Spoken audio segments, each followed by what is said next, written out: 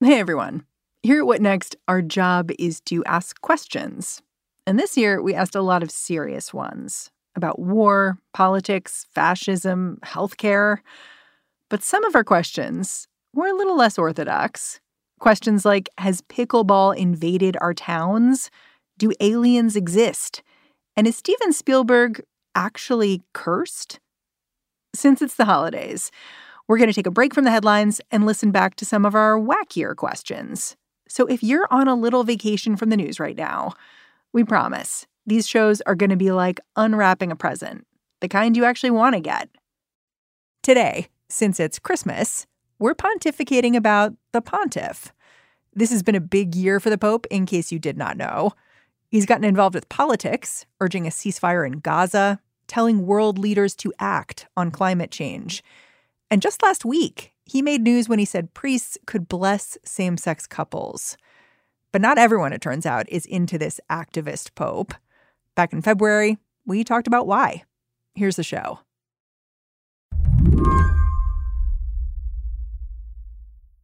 I think David Gibson would admit that he's a straight-up fan of Pope Francis. He's a fun guy. He's got a great sense of humor. He likes joking around. David's the director of Fordham's Center on Religion and Culture. But his first job was with Vatican Radio. So he's been Pope watching for a while. Hold it. How do you know that? Have you joked with Pope Francis? I haven't joked with him personally. I've been there in large rooms where he's told jokes. One of David's favorite funny Francis stories is from his first year as Pope. The Holy Father was circulating in Vatican City when he ran into a couple of newlyweds. They worked for a charity that sends clowns to entertain young cancer patients. And they gave him one of those stick-on red noses, those foam red noses, and the Pope put it on. So there's a picture out there of the Pope, the Vicar of Christ wearing a foam red nose. This is not typical Pope behavior. Francis doesn't have a typical papal reaction to politics either. He invited Bernie Sanders over to the Vatican for, in the middle of Sanders' campaign in 2016. He wants to dialogue and partner with absolutely anybody. And he's a Jesuit, and he sees the good wherever he finds it. More recently, Pope Francis made headlines for the way he spoke about homosexuality. Pope Francis continued his outreach to the LGBTQ community, declaring in a new interview that homosexuality is not a crime and laws against it are unjust. We are all children of God, and God loves us as we are, and for the strength with which we fight for our dignity. In truth, Francis's take here was not that different from what the church has been saying for years.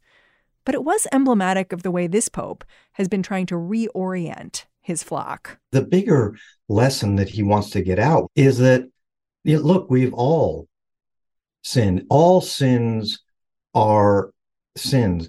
The church has focused way too much on the pelvic issues, on the pelvic sins. It's all about sex, who you sleep with, contraception, all of these things. As he says in that interview, what about charity? Have you done enough? You're worrying so much about who someone sleeps with.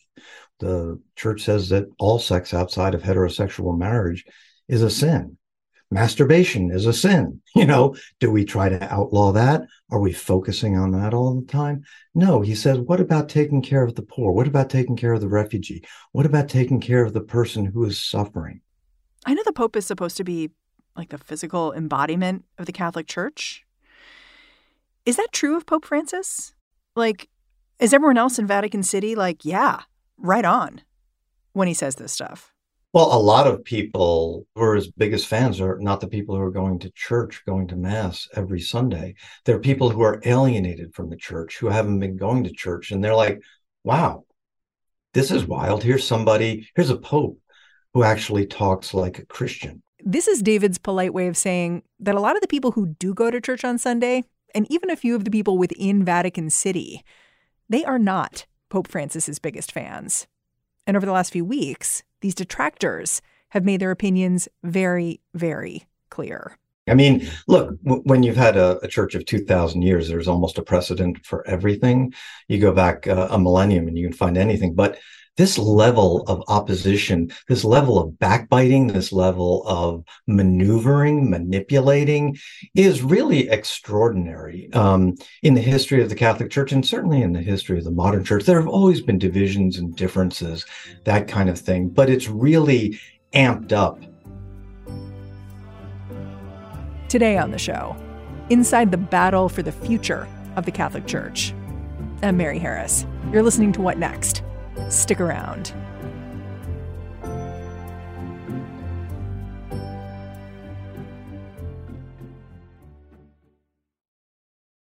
This episode is brought to you by Discover.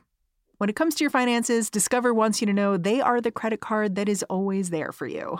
With 24/7 U.S.-based live customer service, everyone has the option to talk to a real person anytime, day or night. Yep, that means no more waiting for, quote, normal business hours just to get a hold of someone. We are talking real service from real people whenever you need it.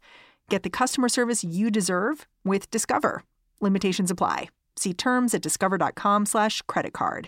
This podcast is sponsored by Ramp. Are you the decision maker in your company? Consider this. For the first time in decades, there's a better option for a corporate card and spend management platform. Meet Ramp, the only corporate card and spend management system designed to help you spend less money so you can make more. Most corporate credit cards offer points as incentives, but those points amount to less than their worth in real cash value. Ramp's business cards offer you cash back, real money in your pocket. Plus, you control who spends what with each vendor. And Ramp's software collects and verifies receipts automatically, which means you'll stop wasteful spending and close your books in hours instead of days. Businesses that use Ramp add up to 5% to their bottom line the first year.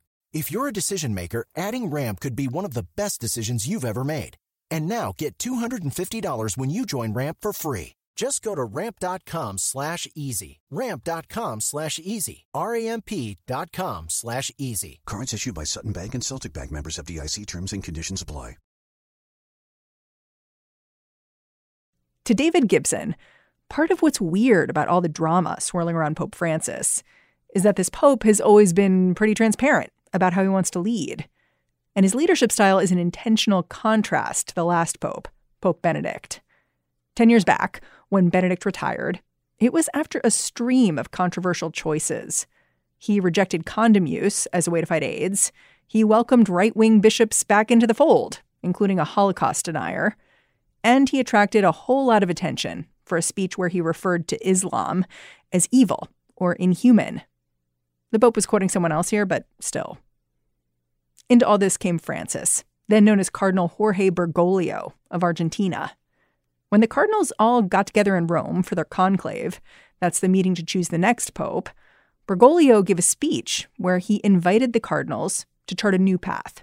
He said the church was at risk of becoming sick with theological narcissism.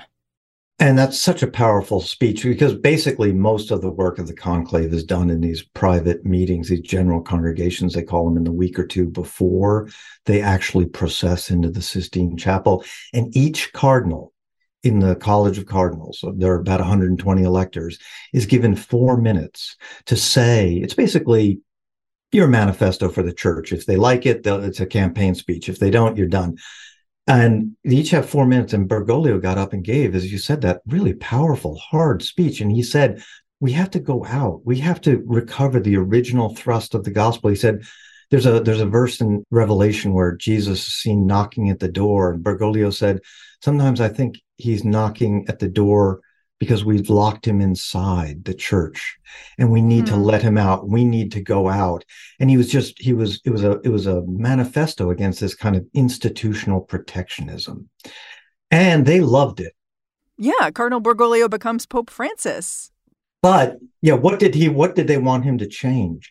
They didn't expect that he was going to say, it's all of us who have to change. What were the first signs that something wasn't operating normally in this papacy? And I say that recognizing that it may never have been operating normally because for the most part, there was another pope, a retired pope, sort of in the background the whole time as this kind of like shadow leader. So it may have been from the beginning. But when did you first notice it? I really first noticed it when I was standing there in St. Peter's Square on March 13th, 2013. Right when he was elected. Right when he was elected. And he comes out onto the balcony. It's kind of a rainy night, and nobody knows what to think. When you go into a conclave, if the Pope dies tomorrow or resigns, there are 120 cardinal electors who go in there. Any one of them could be Pope. And you don't know the dynamics because they really don't know each other. So when they come together, they're kind of trying to figure it out themselves. And there's no primary. There's one vote. They're in there voting until one of them gets 2/3 plus one of the majority. And so Bergoglio walks out and you're like, holy cow, who is this guy? And he comes out and he's not wearing actually all of the traditional kind of garb that every new Pope comes out dressed in. And he said, I've heard it from several people, but as he was going out on the balcony, Pope's elected and they've got to find a white cassock for him. They've got three in the antechamber to the Vatican Sistine Chapel. They've got 3 different sizes of white cassocks because you don't know. Are you going to get a little Pope? Are you going to get a mid-sized Pope? Are you going to get Goldilocks Pope? Who's going to come out? We have to dress this guy. He's got to walk out in like 20 minutes, dressed as a Pope. And they dress him. They put these great copes and capes on him and things. And he said, no, none of that. He said, the carnival is over. That's what he said just before he walked out. In other words, wow. All this pomp and circumstance is done. We're not doing this. And he walked out and he looked at us all and the cameras, and he paused and he said, "Buonasera, good evening." And it wasn't this traditional kind of papal pomp. It was a big deal because he was the first Pope from South America. Exactly. From the Southern Hemisphere, from outside of Europe. This is huge. And then the next day, he goes in person to pay his bill at his pension where he was staying in Rome. And then he says, no, I'm not going to move into the apostolic palaces. I'm going to stay in the kind of little guest hotel that they have on the grounds of the Vatican. And he's lived there ever since. He said the apostolic palace has all these big rooms and very small doors. I need people. I need to see people. So from the very beginning, he's projected a completely different way of being. And as much as anything, that's driven some people crazy. For me, I feel like the visible trouble began when the retired Pope Benedict died right before the new year. And it seemed to set off this chain of events, a little like a dam breaking at the Vatican. All of a sudden, things were up in the air. What happened? There was a lot of pent-up frustration, and there were a lot of, you realize there was just so much pressure building up. Look, this whole situation of having a retired Pope hadn't happened in 600 years. It'll happen again.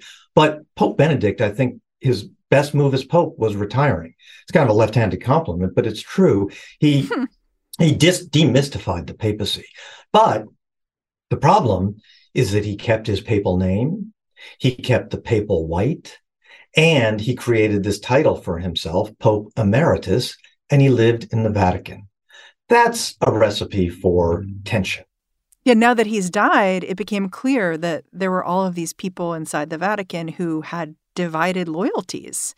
They were serving the current Pope, Pope Francis, all the while sort of nursing feelings for the former Pope, I guess, is how to put it. Yeah, I mean, there had been these divided loyalties and there had been these machinations. This was there all the time. But as soon as he breathed his last on New Year's Eve, December 31st, all of a sudden this all came out into the open. I mean, honestly, Benedict was barely cold before his personal secretary, Georg Ganswein, Monsignor Archbishop Ganswein, Gorgeous George, as they call him. He is really handsome. He's got a Sinatra vibe. I know, you got to say. And, but he's also super conservative and a real manipulator. And he came out like a couple days later and said, I'm going to publish my tell-all book about living with Benedict. Is that how he framed it? It's a tell-all? Well, basically, his publisher framed it that way. And it was this clear kind of attention grab. It came out right at the time of Prince Harry's Spare, and the joke was that Ganswein was the Prince Harry of the Vatican. I'm going to get even. I'm going to settle the scores, and he does, and he tells all these stories, and whether true or not, that Pope Benedict was very upset with Francis at various points, and he just he airs all of his grievances about how he was moved out of his favorite apartment. Things like that. It's very petty. Did Ganswein take issue with Francis's approach to Catholicism too? Very much so. He said it was as polite as he could be. He said he's very confusing and very ambiguous, and there's a lot of hurt in the church, and he needs to be nicer to these very kind of right-wing types. There's this whole series of events. Benedict dies. Ganswein publishes his tell-all. George Pell, this 80-year-old Australian cardinal who's been a champion of the right, publishes a column in the Spectator that blasts the Francis papacy, and he dies the very next day. And then Pell is revealed as the author of an anonymous kind of Flight 63 type of memo that had been published a year ago, that had been circulating among the cardinals, this incredibly intense critique of Francis and his papacy that was really a manifesto, almost a platform for the next conclave. It's been discovered the late Cardinal George Pell was the secret author of an anonymous Vatican memo slamming Pope Francis. The memos condemn the current Pope for his politically correct approach to the faith. Cardinal Pell was critical of the Pope's willingness to embrace changing ideology. Those are the kind of machinations that have been going on. So you're saying these guys are setting up like the next papal election while there are like two popes. There's yes. like a pope and a retired pope, and they're already thinking like, how are we going to get this guy out and get to the next? The campaign is on. It's been on for a while. And again, they smell blood in the water. They've been spreading this Cardinal Pell, the late Cardinal Pell, who died January 9th. He'd been circulating rumors, which to the press and to anybody who would listen, that Francis was dying of cancer, Francis was dying of diabetes, Francis was dying of high blood pressure. Ouch. All of this was to kind of generate, to rally the conservative forces to find a candidate who they could elect in the next conclave to turn the clock back, to reverse all of what Francis has done, to really be the Trump who would follow an Obama. What a mess. Or entertaining. I mean, depending on your point of view. I also find mess entertaining. The thing I want to talk about one more thing before we move on to kind of next steps. You talked a bit about the death of Cardinal Pell and how that was another tremor at the Vatican. And the thing that really stood out to me about Pell's disloyalty, the fact that he had clearly very much disagreed with Pope Francis and his approach, is that Francis had been kind of stunningly loyal to Pell while he was alive. Like Pell had faced sex abuse charges in Australia, and Francis always stood by him, defended his innocence. And when that conviction was overturned, Francis welcomed him back to Rome. It really is. I mean, it's such a stab in the back. There's a little bit of the old mafia adage, keep your friends close, keep your enemies closer. Look, George Pell was a real outspoken, let's say, to others, you call him a bully, figure in the Australian church, but he could get stuff done. So what did Pope Francis do? He brought George Pell from Australia to Rome, and he said, take charge of the finances. And Pell did. He alienated almost everybody, and he eventually had to be moved out. But he really launched the financial reform of the Vatican, which has continued and which has really been one of Francis's unsung accomplishments. But then again, Pell had a terrible record on sex abuse when he was a bishop in Australia. Then he was himself personally accused. And I think it's a very dodgy case. He was actually convicted, sent to jail until it was overturned. He spent a year in jail. And whatever you think, Francis stood beside him when he was finally, his conviction was overturned. Pell was too late. He was already retired. He was too old, but he welcomed him back. He had a personal audience with him.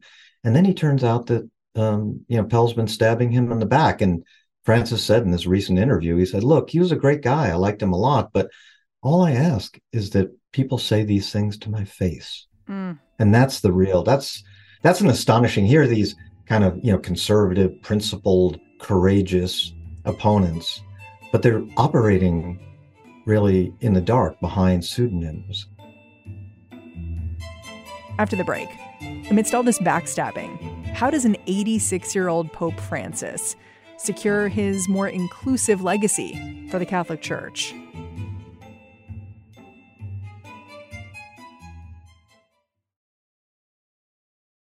This episode is brought to you by Progressive Insurance. Hey, listeners, whether you love true crime or comedies, celebrity interviews, news, or even motivational speakers, you call the shots on what's in your podcast queue, right?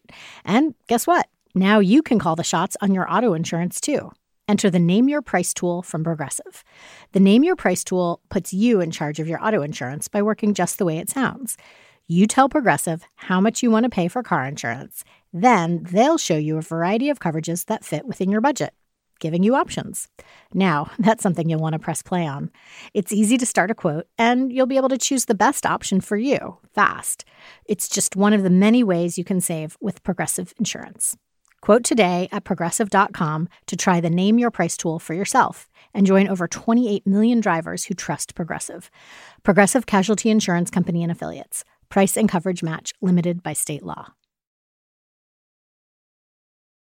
Okay, so you've laid out all the juicy details of why the Catholic Church is in turmoil right now.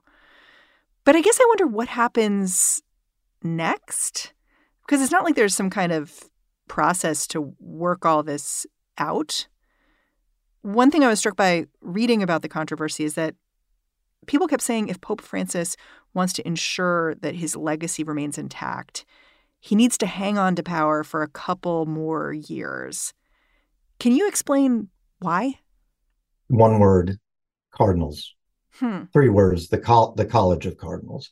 Look, for all of the efforts to change things in the church, it still comes down to a conclave where 120 more or less cardinals gather to elect a successor. Cardinals lose the right to vote in a conclave when you hit the age of 80. Oh. So there are 120 cardinals. Every year, every time the calendar ticks over, every time a cardinal birthday hits 80, boom, there's a vacancy in the College of Cardinals. And the Pope can then fill that. If only we had that in the Supreme Court, we might have fewer problems. Pope Francis has been Pope for almost 10 years. It'll be 10 years in March. He's appointed about 2/3, almost 70% of the cardinals in the College of Cardinals. And if he goes on for another 2 years until the age of 88, if you just look at the calendar, he'll be able to appoint another 24 cardinals. And that will really reshape things. That will really change the dynamic politically. So do we see signs that he's strategizing here, looking for allies and trying to raise them up? Absolutely. He's a Jesuit. He's no fool. He knows what's happening. He knows the birthdays of all these various cardinals, many of whom are very opposed to him. But his strategizing is not to try and pull the strings for one particular cardinal or another. He's not trying to pick a successor. He's trying to diversify the College of Cardinals, to make it look more like the church, to make it a more pastoral group of men. Again, Francis is not remaking the church. He's revealing the church that exists. So he's appointing cardinals from all around the world, from places that have never had a cardinal before. They all used to be European. They were almost all from Italy. This diversification, this globalization, internationalization of the College of Cardinals has been going on for several decades. Pope Francis from Argentina, the first pope from the Southern Hemisphere, has really amped that up. How's it? Like, can you give an example? Well, I mean, he picked a cardinal from Togo, where there's like 50,000 Catholics total. He's picked a cardinal from countries, from Bahrain, an Arab country. He's picking cardinals where Catholics are a tiny minority because he doesn't want to pick cardinals necessarily from places that are super Catholic, where you're kind of presiding over a Catholic culture. He wants people who know how to live and preach as a Christian, as a minority in a country where the Catholic Church is not a powerhouse. Well, and maybe a place where the Catholic Church is growing. And where the Catholic Church is growing. He wants the College of Cardinals to look more like the Catholic Church. It's an upside down church if you're looking at it from our North American perspective. The weight, 3/4 of the world's 1.3 billion Catholics live in the Southern Hemisphere. You know, before the last few weeks went down, there were all these rumors that maybe Pope Francis would retire. But it seems to me, listening to you, that to keep his legacy going, he can't retire right now. Do you think those rumors were just all wrong and don't really get what this guy's up to? I think there's a lot of wishful thinking, and by some who want Francis to leave. And all of his closest associates and he himself have recently said he's, no plans to retire. So he would retire, certainly. He's a very pragmatic person. He has said he would like to retire, wear a black cassock, go out to a retired priest's residence in the outskirts of Rome and hear confessions for the rest of his life. Never hear from him again. He would love to do that. But one source of these rumors is that he had said while Benedict was alive, he did not want to retire. Because look, having two popes, two men dressed in white, was confusing enough and created enough problems. Imagine 3 popes, 2 retired popes, and then they would elect another. You're talking HBO drama there. The young pope, old pope, new pope, retired pope. The thing is, when Benedict died, yes, it did free Francis's hands so that he could retire at any time. And he's 86. He knows he may not wake up tomorrow. He's not buying green bananas. But he also does not want the church to be overwhelmed by all this speculation that we've been talking about. He says, look, I'm going to go on as long as God gives me strength. So he's in pretty good shape, better than his enemies would like. And he's going to continue on. And he's going to continue to kind of preach this sort of conversion of the church. And above all, he's going to continue to appoint cardinals who will be of the same mindset in order to elect a successor that will carry on the reforms that he's initiated. David, thank you so much for joining me. I'm really grateful for your time. Great to be with you. Thank you. David Gibson is the director of Fordham University's Center on Religion and Culture. Since this show first aired in February, Pope Francis has been working to rein in his critics. In November, he fired one bishop. A few weeks after that, he reportedly evicted a cardinal from the Vatican, which just goes to show, when you come at the Pope, you best not miss. And that's our show. If you're a fan of what we're doing here at What Next, the best way to support our work is to join our membership program. That is Slate Plus. To find out more, go on over to slate.com/whatnextplus. Tell them Mary sent you. What Next is produced by Elena Schwartz, Carmel Delshad, and Madeline Ducharme. We are getting a ton of support right now from Anna Phillips, Jared Downing, and Laura Spencer. We are led by Alicia Montgomery with a little boost from Susan Matthews. Ben Richmond is the Senior Director of Podcast Operations here at Slate. And I'm Mary Harris. You can go track me down on Twitter and say hello. I'm at Mary's Desk. Thanks for listening. Catch you back here next time.